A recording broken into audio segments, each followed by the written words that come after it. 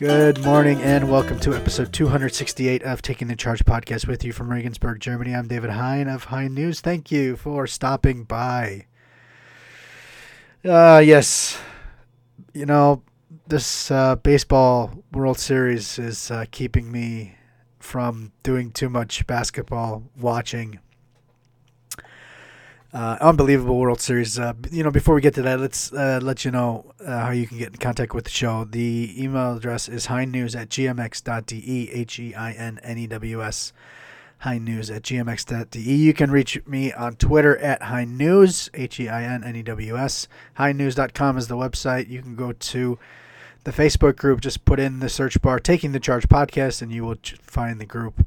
And we will welcome you in with open arms. You can become a Patreon and support the show. Go to patreon.com and patreon.com slash taking the charge, all one word. And you can rate and review the show on iTunes. Yeah. World Series is unbelievable drama. Thankfully I don't have a horse in this race because I don't think my nerves could take having to really, just suffer with the back and forth and just amazing emotions that are going into these games. Just absolutely amazing. That being said, it's been taken away. It's taken away basically almost all of my basketball watching. I did actually go to a game on the weekend. I went to see Bayern Munich against Fraport Skyliners, and I had a chance to see Isaac Bonga, Richard Freudenberg. Nicholas Kiel unfortunately was injured, so he wasn't able to play. Bonga really didn't try to do too much, which is still shy of his 18th birthday. You have to be impressed that he really didn't try to force anything, but really didn't do a lot either. Had one nice drive to the basket, and played pretty solid defense, especially sort of in the second half. But really, there's there's nothing you can complain about. It's still a 17-year-old. He's playing in the German BBL, and he's playing against Bayern Munich, probably the best team right now in German basketball. And really, he's holding his own. He's not doing anything really wrong, And he's so. But it was good to see him, and it'd be good to want to follow him over the course of the season and try to get out and see as much as I can of him. And, but that was the first game of the season for me, and it was nice to be out and did a couple interviews. I have been able to do some interviews for FIBA for Euro Cup. And but the World Series is just amazing. So I'm not really going to talk about any other basketball this week just because I didn't really watch anything and don't want to, I'm not going to say waste your time, but, you have things that you're doing and I don't really have any particular insight that I want to offer up, so I'm just going to basically kind of just introduce the interview. Very interesting chat with David Goldstein. He is the author of the book Alley-Oop to Aliyah, African American Hoopsters in the Holy Land, a story about African American basketball players playing in Israel and the past, how that started, and really fantastic book. And I guess if you get half of a book read by me, it's a gold seal of a worthy read. So the interview is with him, and we do talk about the book, which is available on wherever you can buy books, Amazon, whatnot, as of November 7th. So get ready to pick that up. And he is also, though, the chief operating officer of U Sports, which is the Canadian version, Canadian equivalent of the NCAA. And as people who have listened to the show in the past know, I have an affinity to Canadian basketball, and so I really didn't want to pass up a chance to talk to him, pose at least a couple of questions to him about basketball, college basketball in Canada at the moment. And so I do take advantage of his knowledge and his current status as the COO of U Sports. So without further ado, this is David Goldstein, the author of this wonderful book, Alley-Oop to Aliyah. Enjoy, and we will catch you on the other side. All right, so on the show this week, we have David Goldstein, the author of Alley-Oop to Aliyah, African-American Hoopsters in the Holy Land. Dave, thanks for coming on the show. Thanks so much for having me. So, I was trying to remember. I think you reached out to me. That's right? That's saying that you have a book about African Americans who are spending time in their time and adventures and experiences in Israel, and had the pleasure of. I'm a very bad reader. I think I've mentioned it before on the show, and I was able to get through about half of it, and there's certain times when I can read and when I can't read, and it was actually the book caught me at times when I could read, and so I really didn't want to put it down, and I just never was able to pick it back up because I never got back to those times of times when I could read, but it.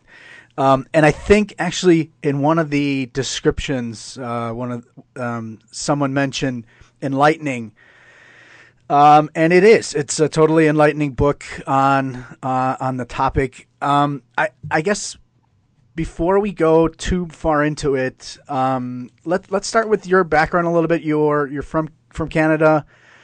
Maybe kind of talk us through really quick about how you came about the topic. Sure. I am from Canada, as you mentioned. Went to Northwestern, so your old neck of the woods in Chicago or outside Illinois. And I came about the topic because I have family in Israel. My mom's Israeli, and my family would go every year to visit. And on one of those visits, my grandparents' friends, of all people, found out I was from Toronto and started raving about Anthony Parker, an African-American basketball player from Illinois, who played in Maccabi and then played for the Raptors. And I was really taken by how passionate they were about him as a player, but also as a person. And it got me really curious about basketball in Israel. And that's really what started the whole thing. So how long ago was that? More than 10 years, if you could believe it. It's been quite a long process. Yeah, he's a huge name in European basketball, winning the championship, winning the early championship and everything else. So lots of people know. So when you were doing this, when you came, so basically kind of Anthony Parker was kind of the igniter of this. When did you kind of feel like, man, this is a book I need to write? Not long after that. I thought it was so interesting. I didn't expect these were kind of 80 plus Eastern European women. I wouldn't have guessed them for basketball fans in a million years. With how passionate they were about him, I was very curious, and I had a 12-hour flight ahead of me. So I Googled and printed up whatever I could find about basketball in Israel. And I had an interest in African Americans in particular. I had taken a series of courses in African American studies in school. And so that was a particular area of interest. And so I looked into that area. And honestly, by the time I landed, I had so many interesting leads that I wanted to follow. I wasn't sure I had a book, but I was quite confident I had an idea I wanted to know a lot more about. And then within a few conversations with players or agents, really kind of validated it for me. So it's African Americans, the subtitles, African American Hoopsters in the Holy Land. For those who are interested, give us a brief synopsis of where the book takes the reader. Sure. It doesn't focus on any one player or one team. The book is about the phenomenon as a whole, and really starting in the mid 70s was the first time Israeli teams started bringing over foreign players and particular African American players, starting with one Ron Dunlap from Illinois. But then it kind of exploded in popularity as a destination for African American players, and rules were changed to allow more foreign players. And in 40 plus years, there's been at least 800 African American players in Israel. So it's about their experiences, their lives, what brought them to Israel, what keeps them there, things they like about it, challenges they face. It's really the whole spectrum of that phenomenon. It's great. And I could totally recommend for anybody who's interested in Israel at all, anybody who's interested in European basketball, anybody who's interested in Americans coming to Europe. There's so many sort of target groups that would be really fascinated with everything that's in this book, and so I was really excited to actually finally get my hands on it, and it was great because drawing a blank on his name, because I was in Israel for the Eurobasket, and the son of one of the players that you interviewed talked to Dawson, and his father's in the book. Yeah, so that's one of the amazing things is because it's been such a long time phenomenon, and so many players do stay and make their life there. There's actually the next generation that's coming up now. So Israel's national team has one of its best players is Sean Dawson, who's not a naturalized citizen. He's born and raised in Israel. His father was a naturalized citizen who played and was one of those African Americans who played and stayed. And it's not just Sean Dawson. It's Mark Brisker's son Michael plays for the one of the junior national teams. Derek Sharp, a Maccabi Tel Aviv legend, his son is playing professionally. Legend. So a lot of these guys, exactly, and they're legends. And now, similar to a young player in any American sport that's coming up whose father played, they have the same challenges where, they have the opportunity because of their name, they have the challenge because of their name. But it's a really interesting thing to watch, even over the course of the 10 years I've been working on this. And there's a lot of intrigue as far as the guy, some of the African Americans, obtaining the Israeli passport and how they do it, and some of the rules and whatnot. I don't want to give anything away, but there's a lot of intrigue in there, and so that's and let's ask this: what are some of your favorite highlights of the book? I guess probably without giving away too much, but I'm happy to give away some of the great stuff because there were so many great stories, and they really came out because the players were so open with me. So the highlights for me really were the non-basketball items, the personal life details that people were willing and able to share.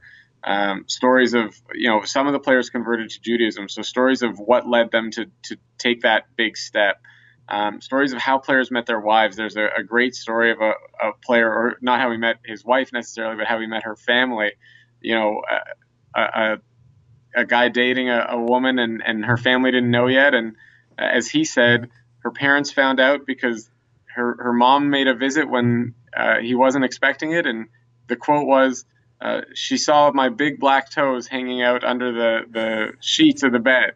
And that ends up being a married couple with a family. So, there were some really interesting and intimate personal details that people shared, and it was a treat to find out those things and to hear how they raise their kids and how they keep their homes. And it was a pleasure to share that in the book. What were some of the struggles in writing this?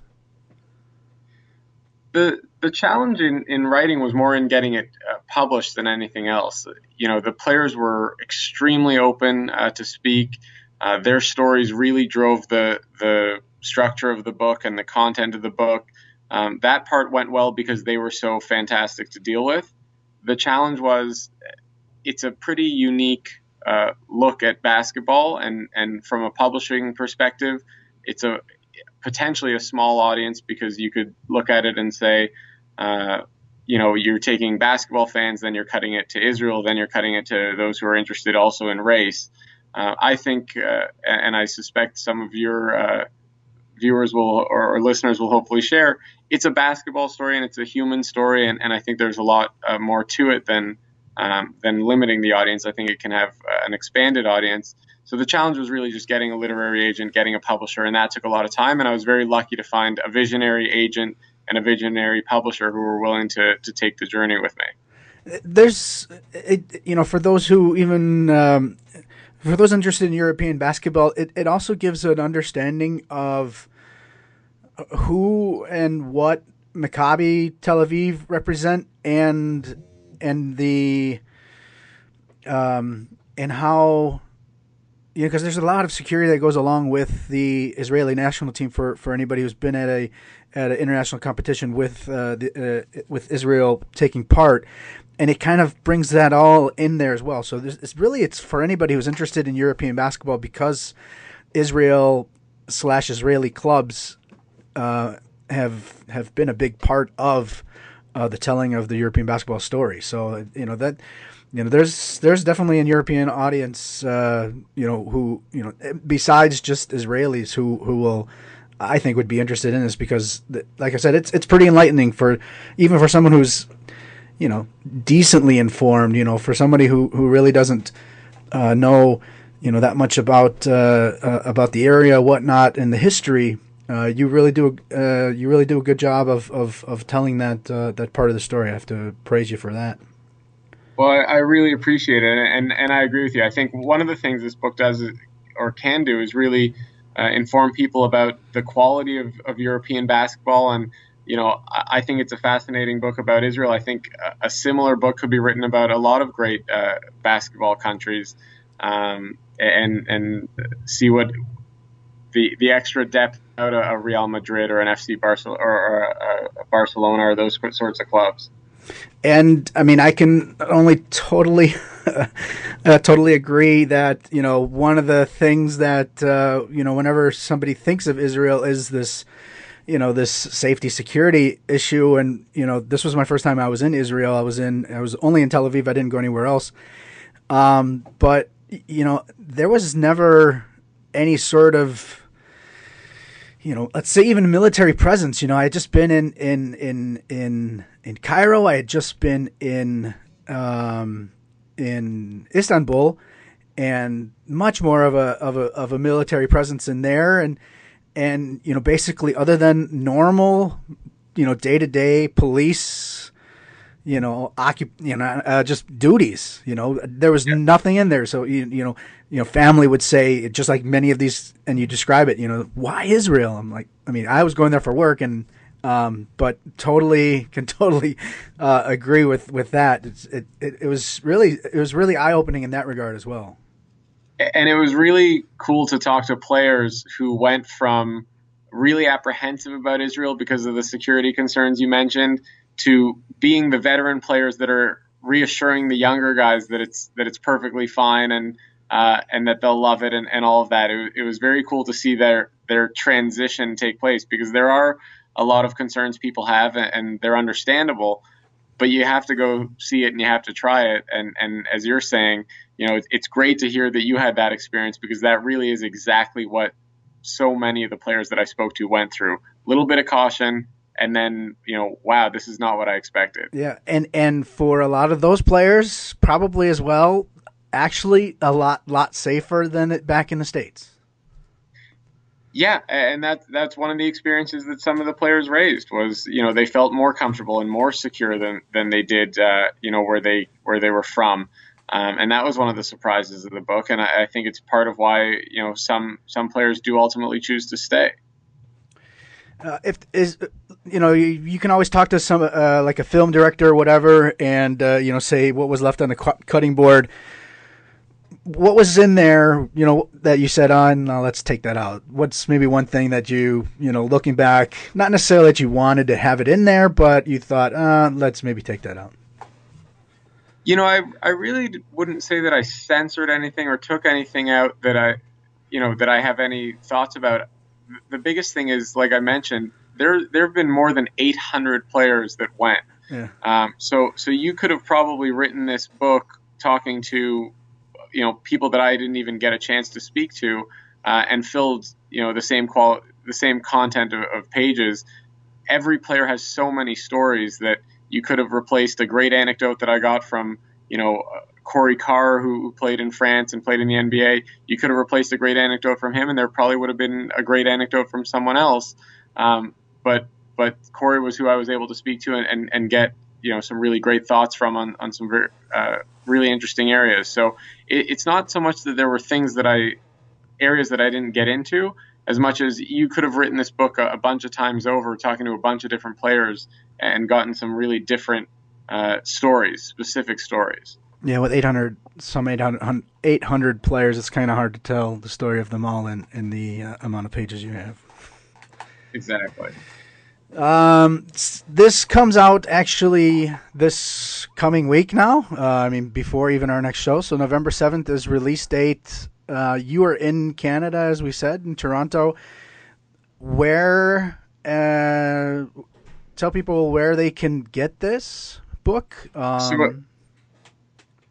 So this will be coming out November 7th, and appreciate the opportunity. It'll be on Amazon.com, anywhere online that you buy books, Amazon, Barnes & Noble, Powell's. It is available at, international sites as well. So my publisher is Skyhorse Publishing. They make it fully available all over the world. So wherever you buy books, you should be able to buy this. Okay. You're a...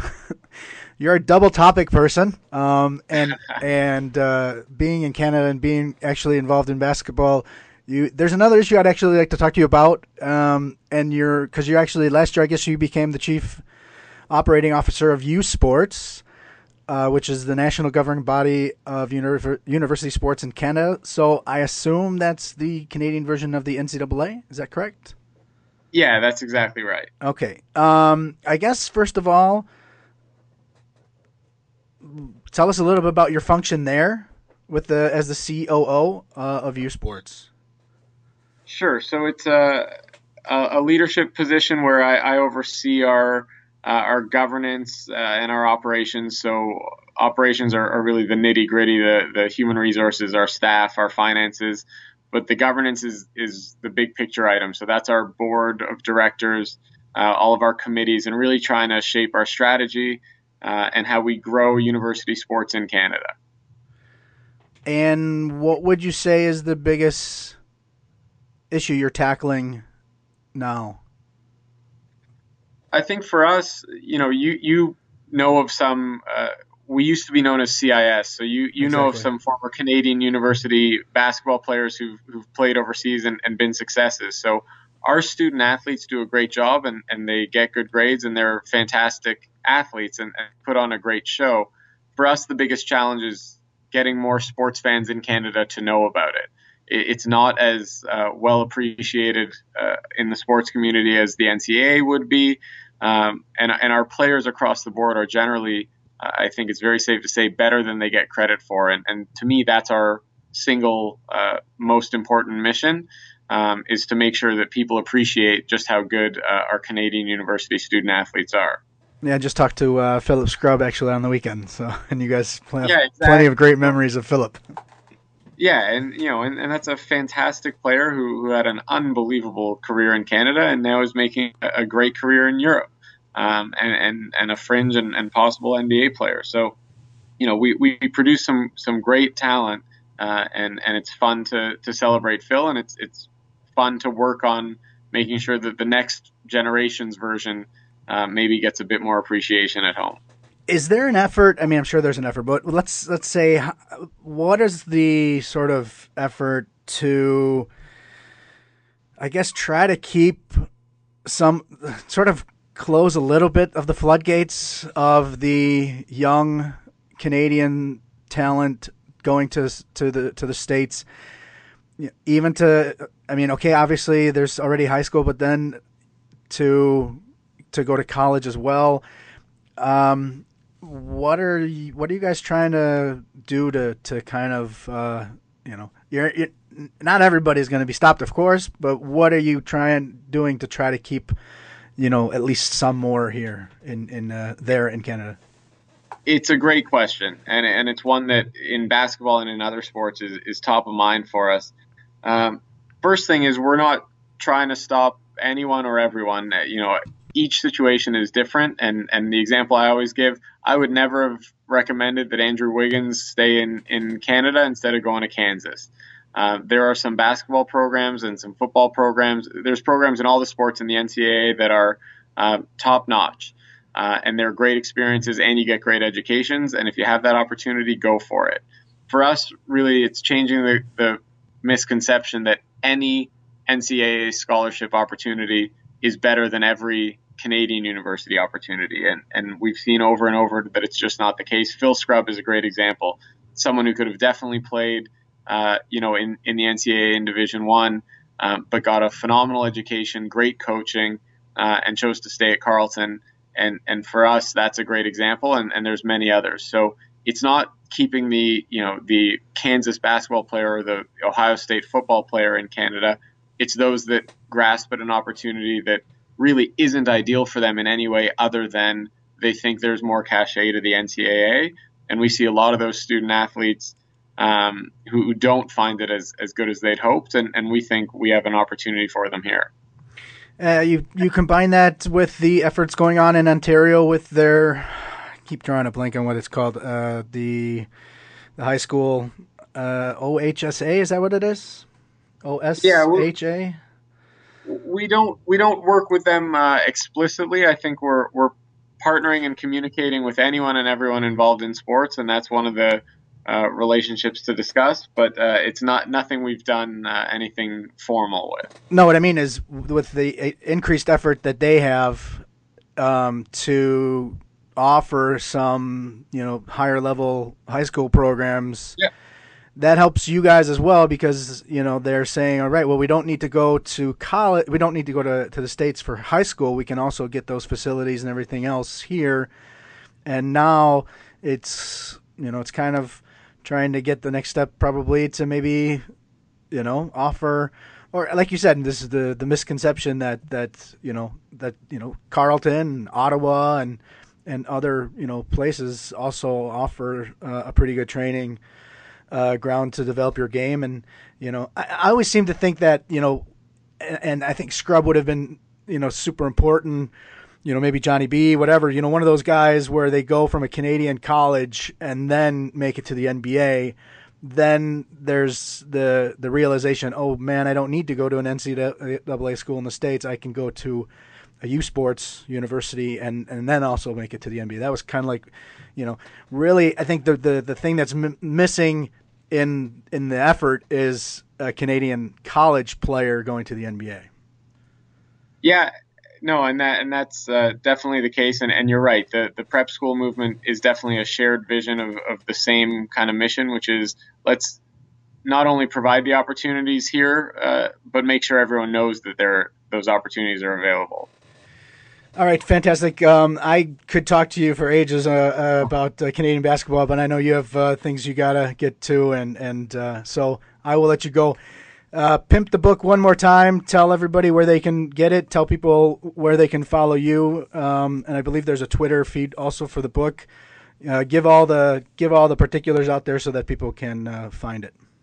That's right. Really appreciate it. So the book, again, is called Alley-Oop to Aliyah, African-American Hoopsters in the Holy Land. You can follow on Twitter at Alley-Oop to Aliyah, and it's available anywhere online that books are sold. And if it's good enough that David Hein can get halfway through it, then I'll take that as a big stamp of approval. I really appreciate it. My wife said, hey, that's not too bad for you. So I'll take it. I'll take it for sure. Dave, thanks a lot. Appreciate it. And we'll definitely see each other down the road.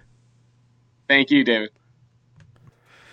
All right. Yes, Aliyah is Aliyah. Aliyah.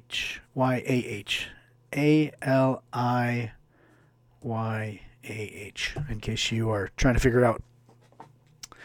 David Goldstein, thank you for coming on the show. This was a fantastic chat, and really, next week, you can go grab it, and it's a nice read. It's tight. It's loads of great stories in there. One after the next, and just really colorful people, and if you're interested in Israeli basketball, you'll absolutely love it. If you're interested in European basketball and Israel and Maccabi Tel Aviv's place in the game, you will definitely be informed and learn things about it. And if you are just a fan of human interest stories and culture clash and of the like, then you will enjoy it as well. So alley-oop to Aliyah, African American hoopsters in the Holy Land. Go check it out as of November 7th. Thank you to David Goldstein for giving me a copy of that to read ahead of time. And with that, I will let you head on with your day, evening, whatnot. And last thing I need to let you know is what you're going to be listening to. And the song is called Sunny Day, and it is by Audio Binger. It's available on freemusicarchive.org. Go check out the great music there. And we will talk to you next week. The last time in November from